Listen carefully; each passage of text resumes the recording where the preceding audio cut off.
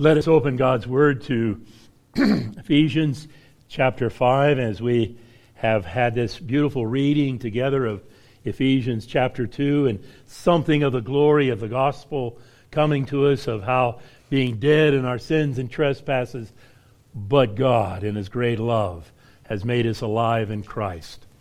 And certainly as we come to this passage, I would ask that you think of how beautiful it is that there is a connection between singing, reformation, and revival. Those things do come together in a beautiful way in this passage.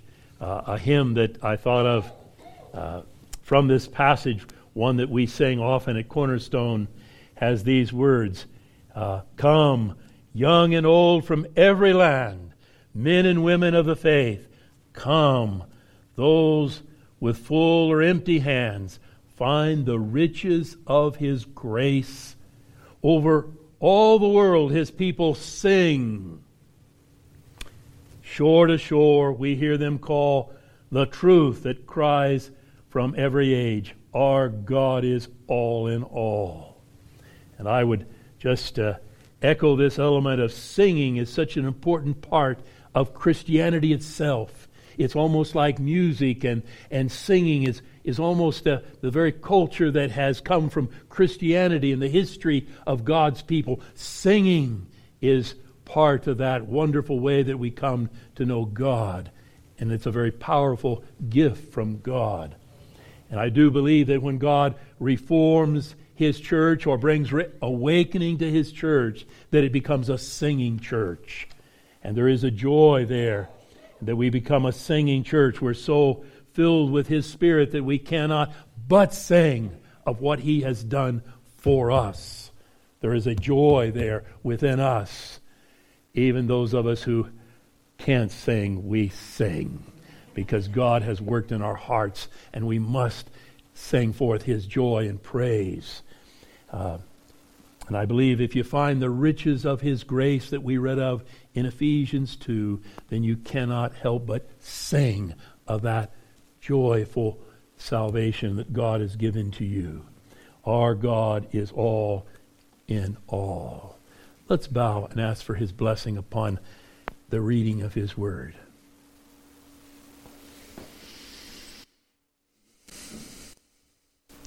Our Father, we realize that all the workings and study and even praying without Your coming to bless Your Word and causing us to have ears to hear, we are here and it's but a ritual, but a pattern to repeat.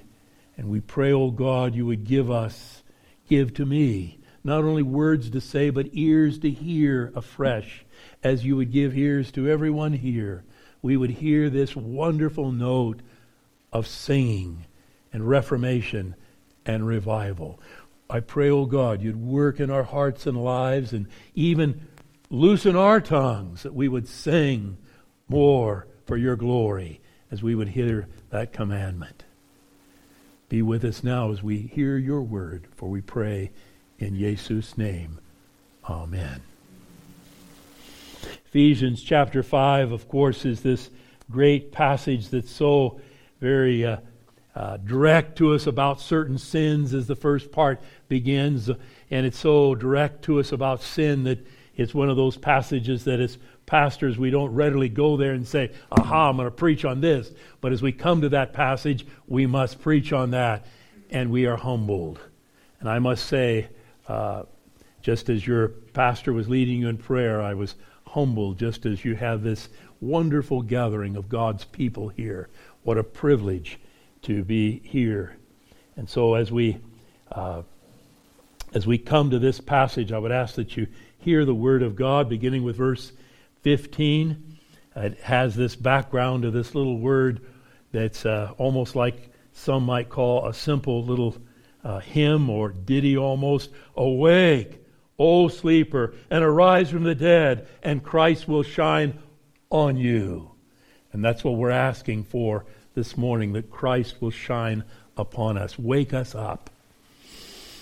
Verse 15, we read, "Look carefully then how you walk, not as unwise, but as wise, making the best use of the time, because the days are evil.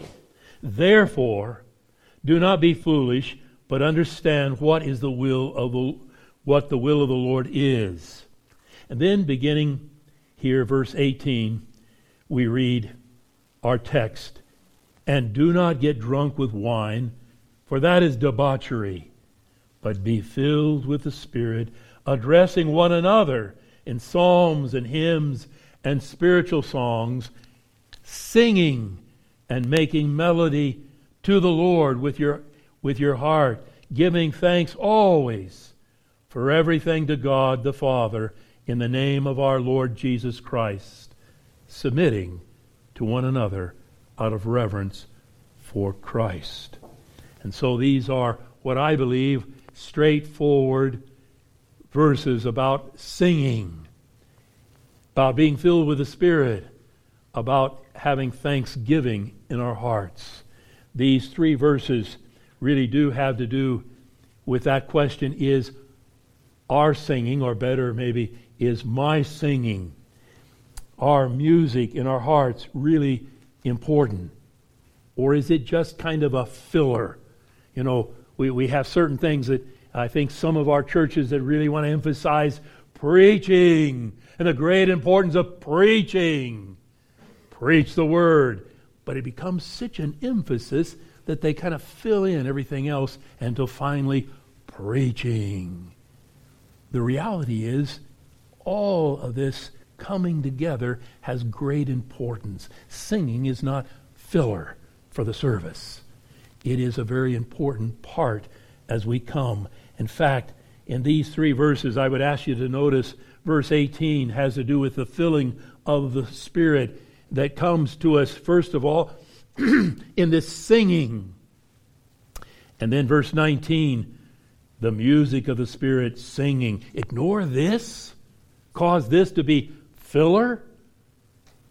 It's a very important part of that worship that is filled with the Spirit.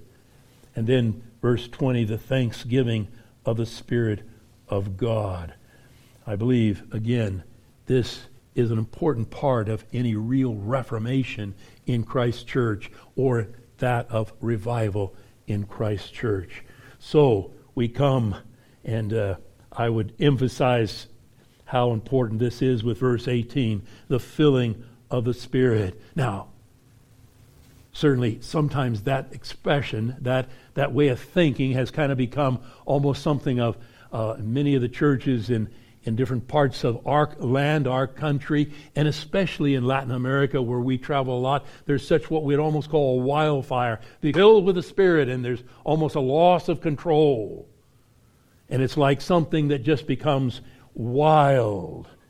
But if we look closely at this passage, it starts off by saying, don't get drunk on wine. Don't lose all control. Don't be under the influence of wine.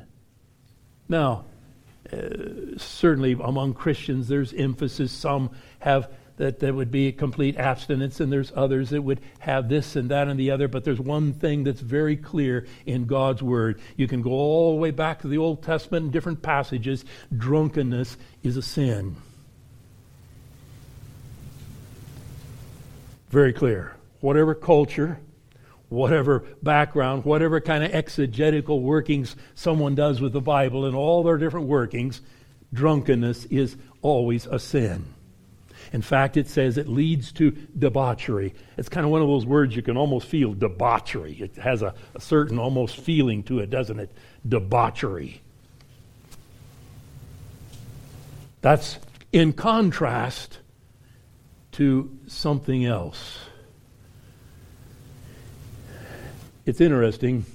There's a passage in, I think, Dr. Martin Lloyd-Jones, who is the great expositor in the English language of the last century. Dr. Lloyd-Jones was a medical doctor, part of almost the elite part of medicine in London.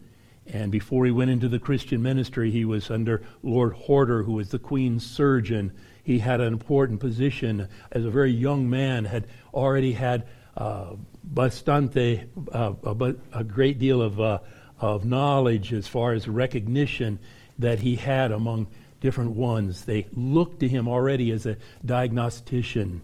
He speaks of how alcohol, wine, in the pharmaceutical books, it's classified as a depressant. Because first there might be something of a stimulation, but as one would drink more, it's a depressant. And then he speaks and how if we would put the Holy Spirit in that same book, he would be listed as one who is a stimulant. He is the one who stimulates us as Christians. Don't be under the influence of that which would be a downer, but be under the influence and be filled with the Spirit of God, who is one who stimulates us. So there is this very important contrast that's given to us here in verse 18. This wonderful work of the Holy Spirit. He fills us. And we can speak of that first, that there is a control in the Holy Spirit. Not something of a trance or something where one loses control, but there is being under the control of the Holy Spirit who is within us. Colossians is what we have. Colossians chapter 3 is considered the parallel passage, and some of these parallel passages help us. There's like what it said here, and then you go to a parallel passage, and it helps us understand and explain the other passage. Colossians chapter 3, verse 15, if you turn there, it speaks, "And let the peace of Christ rule in your hearts, to which indeed you were called in one body, and be thankful. Let the word of Christ dwell in you richly, teaching and admonishing one another in all wisdom, singing psalms and hymns and spiritual songs with thankfulness in your hearts to God. And whatever you do in word or deed, do everything in the name of the Lord Jesus, giving thanks to God the Father through him." This passage has those same concepts. They run parallel to one another. That being filled with the Spirit is having the Word of Christ dwell in your hearts richly. Having the Word of Christ control your very life. To be in the innermost part of who you are. The Spirit of God to be there. And then notice also, I think, in this verse, what does this filling do? It, in one sense, it stimulates us. It raises our sensibilities to the words of Christ. That word of Christ dwells in our hearts richly. It stimulates us. So it's not only a factor of control, but it stimulates how we are and think. And the word of Christ in us is a wonderful thing as it points us to the work of Christ and who he is as one that it's the Holy Spirit points us to. And then third, the effects of the control is that filling of the Holy Spirit. We had reference in one of the prayers already of love and joy and peace and forbearance, kindness, goodness, faithfulness, gentleness, and self-control. Have you heard that somewhere? Does it remind you of something? There's that fruit of the Spirit of God in us as Christians. What an amazing thing that we have this wonderful work of God in us. Do that in me. I need that in my everyday life.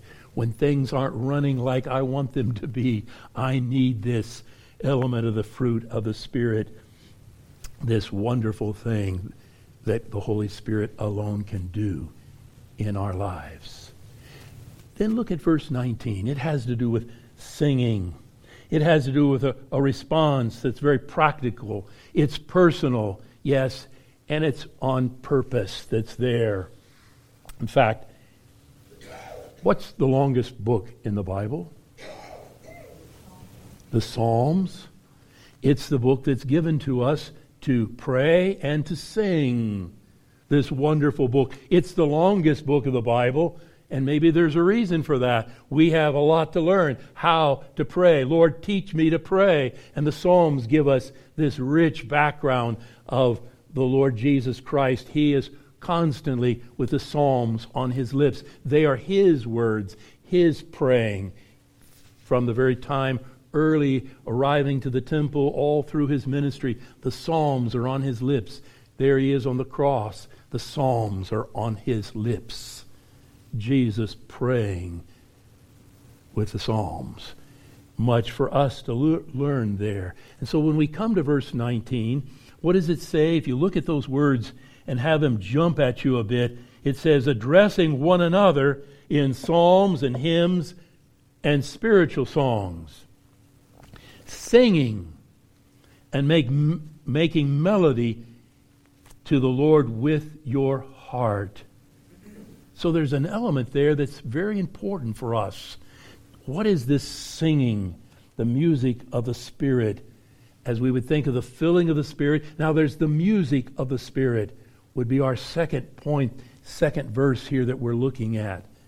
And there, certainly when we speak of the psalms and hymns and spiritual songs, if you're careful in reading your Bible, you know that the psalms have little titles above them. Many of them do.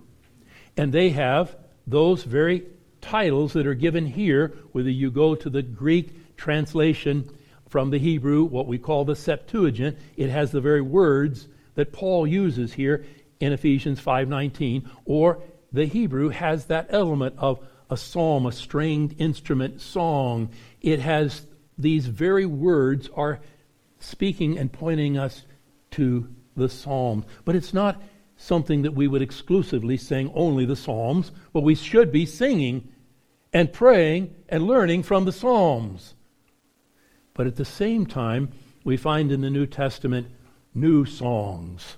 And they sang a new song, "Worthy is the Lamb who was slain." Or you find that wonderful passage in Philippians 2, speaking to us of Christ, a new song in one sense. It gives us something, the fullness of God's revelation and completion of redemption in Jesus. So yes, it's not exclusively the Psalms, but there is an importance to those Psalms as they're fulfilled in our Lord Jesus Christ. But notice the music that I believe is spoken of here of the church. Certainly all of this is very personal. In our personal lives, we learn to sing. Some of us who aren't able to carry a tune, at least as others would enjoy it, we have the privilege, though, of coming together as a corporate body and having those who are gifted lead us in singing, and we sing together as the people of God. What a joy. And I would ask you to notice very carefully these words. Is it just to God alone that we sing? What does it say? Verse 19, addressing one another in psalms and hymns and spiritual songs, singing and making melody. Now, there is an element here that is horizontal, very important. Sometimes we so emphasize solo Deo Gloria, to God alone be the glory. Yes. But even as we sing one to another, that's for God's glory. But it's an important part that we don't leave out this horizontal element. I think we have to work at it. Sometimes maybe even together, a little closer together. Or in our building, we had to spend about, I think it was a full 3 months to scrape all the cotton. They had sprayed cotton on top of the building where we sing. And even when there'd be a large gathering, we still didn't have a way of almost hearing ourselves sing. And so we had to scrape that off in order to be able to hear ourselves sing. When you hear this one over here singing and someone over here singing, and then there's somebody behind me that sings really well with some power, wow, I start singing because I can join with all these voices. And you know why we're singing? Because we encourage one another. It's a great way also to make known the gospel. Singing. I read of a dear lady whose whole background was so messed up. Her mother was an atheist. There was all kinds of lesbian background and a mess that's just so convoluted you don't really want to talk about it or read about it. It's just a mess. But as her mother, as an atheist, was dying, she kept on singing. And finally, this mother in her weakness, maybe I'm so weak now I can believe this stuff, this junk you've been believing. Tell me more about Christ. And yes, people do come to know the Lord on their deathbed. Singing is a powerful work that God has given to us. It's part of this music of the Spirit to speak to one another. It has to do with teaching, evangelizing, encouraging, calming, enjoying the Lord. There is a beauty to this. You know, as we want to learn good doctrine, I don't want to do this because it would probably be embarrassing, but I can do it, I guess, towards myself here. But I can sometimes try to remember, what did I preach on 3 weeks ago? Nancy, do you remember? No, I don't really remember. But you know what? We go home singing. We remember these things. How important it is to have good lyrics, good doctrine with our music. To be careful with all those things. The early church, when there were errors, what we would call Arianism, believing that yes, Jesus was great, but he was just the greatest of all creation. He wasn't very God of very God. And those who had good doctrine, one of the tools they used was to write some hymns that had to do with the deity, the full deity of Jesus Christ. And then they would gather the people as choirs, the whole congregation, and teach them these hymns. And then when they would come together to sing, when everybody else, the public, came, they were teaching sound doctrine. May God give us grace, wisdom, voices to sing with sound doctrine. So I believe this is something of great importance to learn how we can sing truth together, because though you may not remember what is preached 2 weeks ago or 3 weeks ago, if you've learned these hymns, there'll be something there in your place of work. It'll be going around in your mind, or you'll be singing it under your breath. It'll be something that's teaching you good doctrine. There's a hymn that has meant a lot to me in these days. I don't know, are you familiar with this hymn, Not in Me? It's called No List of Sins. What a powerful hymn. Let me read a little of this to you. I won't sing it for you. Amen. No list of sins I have not done. How often our self-righteousness, no list of sins I have not done. No list of virtues I pursue. No list of those I am not like can earn myself a place with you. O God, be merciful to me. I am a sinner through and through.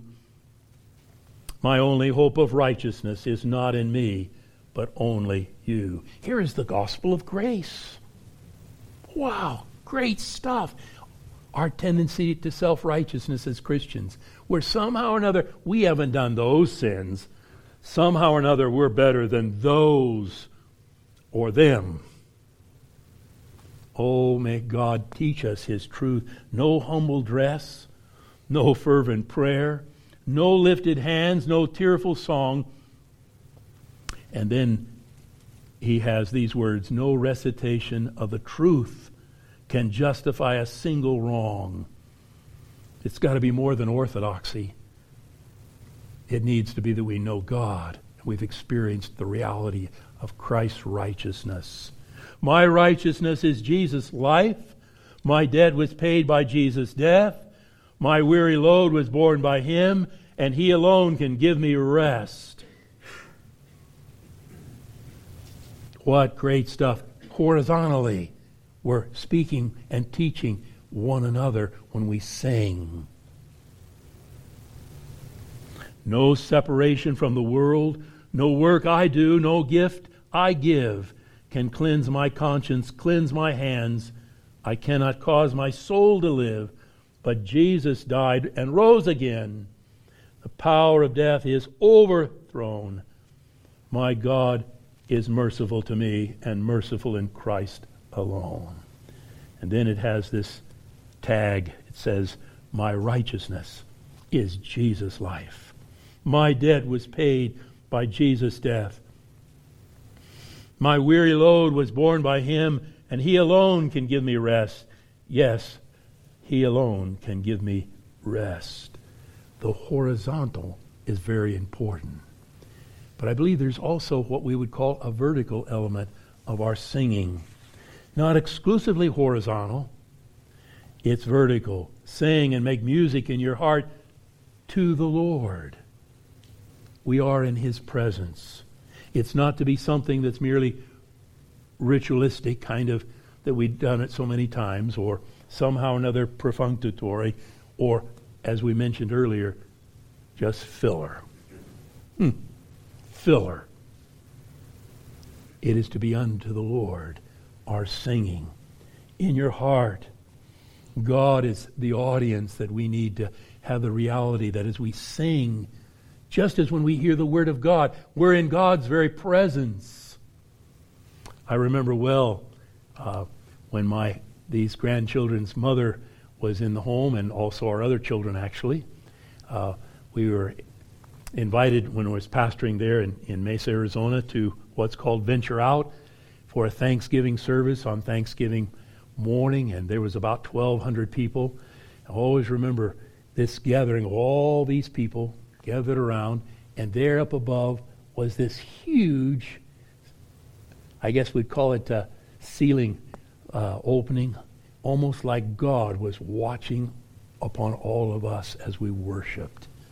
And we need to have something of that in our minds, that as we come together to worship, God is watching, God is here, God's presence. We are praising him. The Psalms speak of this. Turn with me to Psalm 95. How powerful this is. Psalm 95, verse 1, just to read part of it there. Oh, come, let us sing to the Lord. Let us make a joyful noise to the rock of our salvation. Let us come into his presence with thanksgiving. Let us make a joyful noise to him with songs of praise. For the Lord is a great God and a great King above all gods. And then it goes on. He is so wonderfully great, or as we would think of how he lives upon his very praises. Turn back a few Psalms. I guess it's quite a few. Psalm 22, verse 3 has this interesting expression. I believe it's in this version. It has this. Let's see. You are holy. Psalm 22, verse 3. You are holy, enthroned on the praises of Israel. Isn't that an interesting, almost something that gathers in your mind? He's enthroned upon the praises of his people. There's a beauty to seeing God being praised. Can you do that half-heartedly? Can you love half-heartedly? I sometimes get in a little trouble. I don't, probably one of those things, we're a little bit informal, I think, here in Cottonwood, but hopefully sometimes just to annoy my wife a little, I try to kiss her on the forehead. Boy, I get a reaction right away, Don't do that. You have to love with all your heart. It's not something that you gotta do. It's not just an obligation. It's something that comes to you and you join in to praise God because of what he has done. There is this wonderful work of God that comes to us, and that we are to be those who aren't half-hearted in praising him, half-hearted love. We would be well to pray, oh God, deliver me Deliver me from half-hearted singing. May I worship and love. It can't really be half-hearted if it's love, if it's real praise. God, deliver us from that perfunctory kind of ritualistic worship. One more verse. Verse that's there before you, verse 20. And there I would see the thanksgiving of the Spirit of God. This filling of the Spirit results in something that permeates all that we are. Our singing and our very way of thinking and talking becomes something of thanksgiving. Notice verse 20. Giving thanks always for everything to God the Father in the name of our Lord Jesus Christ. Now, it's kind of something almost natural about most all of us is we kind of grumble around. Isn't it true? Or we murmur when we drive. What's he doing in my way? Hey, get out of my way. Or I think we referred earlier to those who live in Mexico City. There's like 25 million. I think there might be 50 million cars because to try to get from this point to that point, it is chaos. And you can drive around with someone who is always upset about all those people in their way. May God give us lives that aren't constantly, that person's in my way, that didn't go like I wanted, I'm upset about this, I'm upset about that. There's something of the wrong spirit about all that. The filling of the Spirit, yes, in our singing, it will affect even how we deal with those things that are in our way. Those real deep problems of real life. Family breakups and divorces and difficult things that just are all part of everyday real life. How do we deal with those things? For everything, thanksgiving. Now, is that literally how thankful I am that so-and-so got into adultery, or how thankful for this car wreck and 5 people were killed, or something of that nature?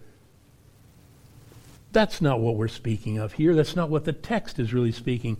But there's a sense in which, yes, as we would pray in Jesus' name, as we would pray under our very submission to the Lord, that we know that He has all these things in His hands, and there's a very purpose to those most difficult things that we can't even explain what those purposes are. God has a purpose in our lives.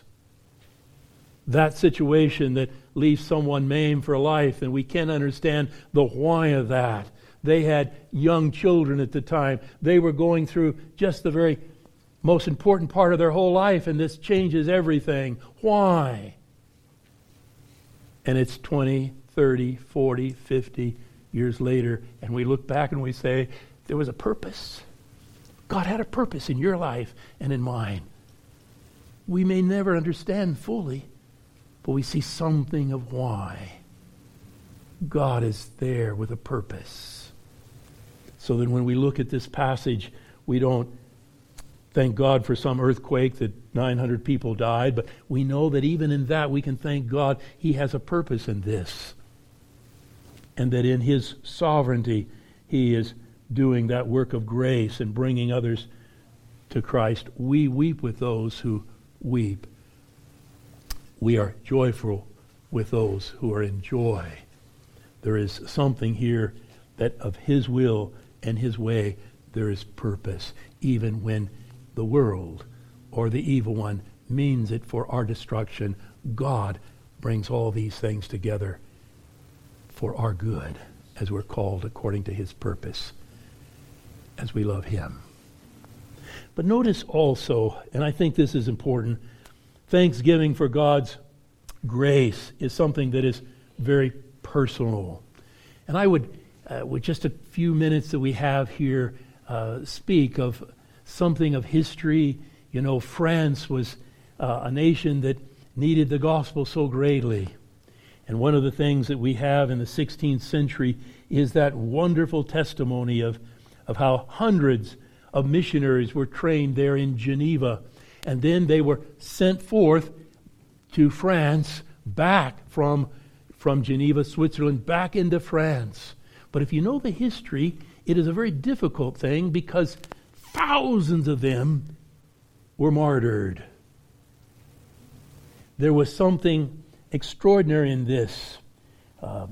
John Calvin personally trained and taught and shepherded and loved many of those young men who were sent back to France. There were 5 of them, young men that had been his personal students. They were sentenced to die for their preaching in France.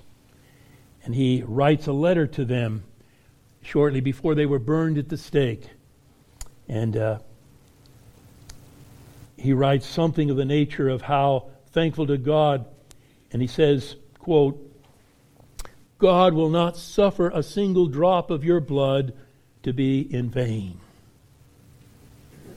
And I think it is good for us to realize there are things we can't explain the why of, happen in our lives, happen in what we would speak of, the preaching of the gospel, going to different nations. We can't explain those things. Or before this time, there was a man by the name of John Huss. Someone spoke, I think, of their last name being with a Polish background here in the church. And there is a background in Poland of the Reformation. John Huss, the way in which he testified to the gospel of Christ, and then he was condemned, and then maybe some of you have seen the film on his life. It ends with those words on the screen of July the 6th, 1415, he died singing.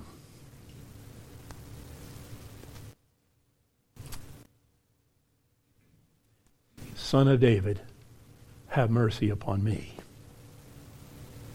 Jesus, thou Son of David, have mercy on me. The Reformation was a singing church. There's a book that I read. In fact, it's the only book I've ever read twice in one day.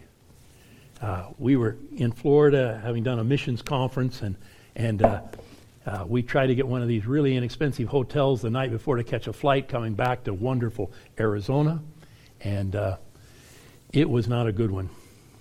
Won't go into the details of that hotel room, but wow, it wasn't a place to sleep. So I was given this book called Sing, and I'd recommend it to you. Sing. And I read through it from about 2 to 5, whatever it was, and got up and got situated, got off to the airport, got on the plane, and it was one of the books I still had in my satchel there, and pulled it out, and I started reading it again. Read through the whole book on the plane. Doesn't take you long to read. It convicted me of not singing because no one wants to hear me sing. Many times I'm the one to preach after the singing, so I'm back kind of thinking and all this, and the burden of preaching is upon me, and I'm thinking of these truths. And so quite often, especially in Latin America, I'm in the back kind of walking about, and I was convicted by God that I need to be singing, praising God. I'm not to be excluded from the congregation. I'm to be part of that. And maybe you're here. You need to, yes, I'm going to sing with joy in my heart because Christ has redeemed me. Whatever else I've done, I'm a child of the King. Sing. There is a joy to that. And certainly, whether it was Luther and his 38 hymns that he wrote, I would just encourage you to sing. To sing. Enter into that element. I think it was Francis Schaeffer that spoke of the Geneva Jigs. And whatever that was all about, there's controversy about that, where the music came from and all this, but people were singing. Paul Gerhardt, one of the great German hymnists, tremendous words of his hymns. We have something that's taken place in our day. Back, I would say, in the 50s, 60s, 70s, 80s, in through there, a lot of those who were writing contemporary music had come out of the music world and suddenly become celebrities in the Christian world too quickly, and they didn't have good theology, and a lot of what they wrote was fluff, filler. But we have those today who are writing good stuff, like what we were singing earlier, like what I quoted to you earlier. There's great theology being written with carefulness because these people who are writing these new hymns and songs are those who've had good theological training, and they're giving us good, solid things to sing and praise God with. And don't forget the Psalms. So we have much to do in our day. Be praying for those who lead your music, praying for those who play the instruments, praying for those that we don't just do it in some way that it's filler today, filler time. No, this is important. Part of the filling of the Spirit is that we would sing horizontally to encourage one another, to teach one another, but also vertically, that we would have Him enthroned with our praises, that it really is worship that we enter into and praise Him. Let me close with a quote. I want to encourage you with something that I think is so practical, and that is to read the Psalms and sing the Psalms and learn these great hymns and sing together. One of the things that happens in busy lives, and there's probably not any real busy lives here in Cottonwood, but what has happened is we get an exhortation to have devotions for an hour together, and it's great, and we do it, and we did it again the second day, but third, fourth, fifth, sixth, seventh, suddenly life is going so fast that what happened to those great plans? I'd recommend you to get one I would encourage you is Paul David Tripp's book, New Morning Mercies. Outstanding. And this one that's called The Songs of Jesus. You'll read through the Psalms in the year, and just a very brief portion of the Psalms, and then it has a paragraph on that, and then after that you have just a little brief prayer. Let me read this to you, though, this word. On Psalm 81, verses 1 through 4, sing for joy to God our strength. Shout aloud to the God of Jacob. Begin the music, strike the timbrel, play the melodious harp and lyre. Sound the ram's horn at the new moon. And when the moon is full on the day of our festival, this is a decree for Israel, an ordinance of the God of Jacob. That's the psalm. And then the little comment he has on this, the command to rejoice. The very strength of this call to worship raises questions. We are not merely invited, but commanded as a decree and as a statute to worship God with joy. How can we rejoice? To order. And then he refers to Ephesians 5:19, tells us to use skillful music, to immerse ourselves in the Psalms themselves, and to learn how to turn our hearts to God in gratitude moment by moment during the day. Also, we are commanded to meet regularly with one another for public worship, and we should not neglect this. Are you rejoicing in God? Is there singing in your heart, horizontally and vertically, as a Christian who has been saved by amazing grace? Let us pray.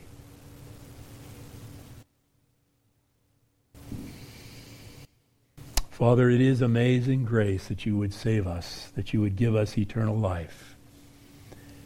We ask, O Lord, you would tune our hearts to sing your praise. Forgive us, Lord, for not singing with greater joy. Forgive us for singing with cold hearts. Forgive us for not singing at all. O Lord, tune our hearts to sing with all our strength, that Christ may be glorified in our midst. that others who would come would be amazed. These people really do worship him and love him. Look how they sing together. Give us that love for one another, for we pray in Jesus' name. Amen.